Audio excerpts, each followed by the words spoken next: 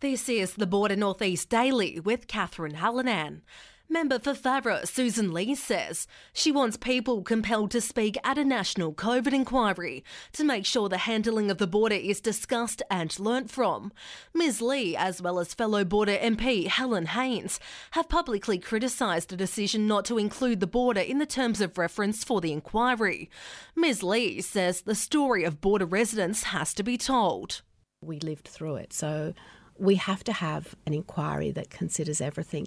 And for an inquiry to do its job, it has to have the power to compel people to come and explain what went on.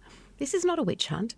This is not about pointing the finger. This is about getting to the truth so that next time we do it so much better. A spate of collisions has left Wodonga Police concerned. Daniel Brewer reports. Wodonga Police are concerned about a recent spate of collisions involving motorbikes. From Friday to Sunday last week, 3 separate collisions occurred across Wodonga and Gundowring, leaving 3 drivers with serious injuries. It's believed speed was a factor for 2 of the accidents, while poor road conditions were likely to blame for the other incident. With this comes a reminder from police to make sure you wear the appropriate protective clothing and helmets and keep an eye on surroundings and conditions.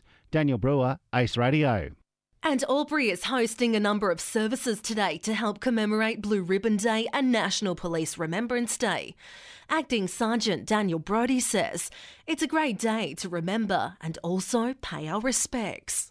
So it's honouring the memory of the police officer who have died in the line of duty in Australia and in the southwest region, and also the Victorian members who have died in service between September 2022 and September 2023.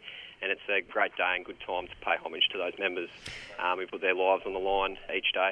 The service will take place at Albury Police Station at 10 a.m. To sport, how long cricket star Ebony Hoskin has signed with Sydney Thunder.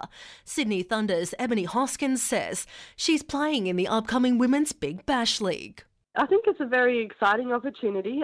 Getting to play some T20 games against some of the best in the world, I think is pretty cool, and get to expand my knowledge and experience in that part of the game. I'm very excited to be named in the squad. That's the latest in local news and sport.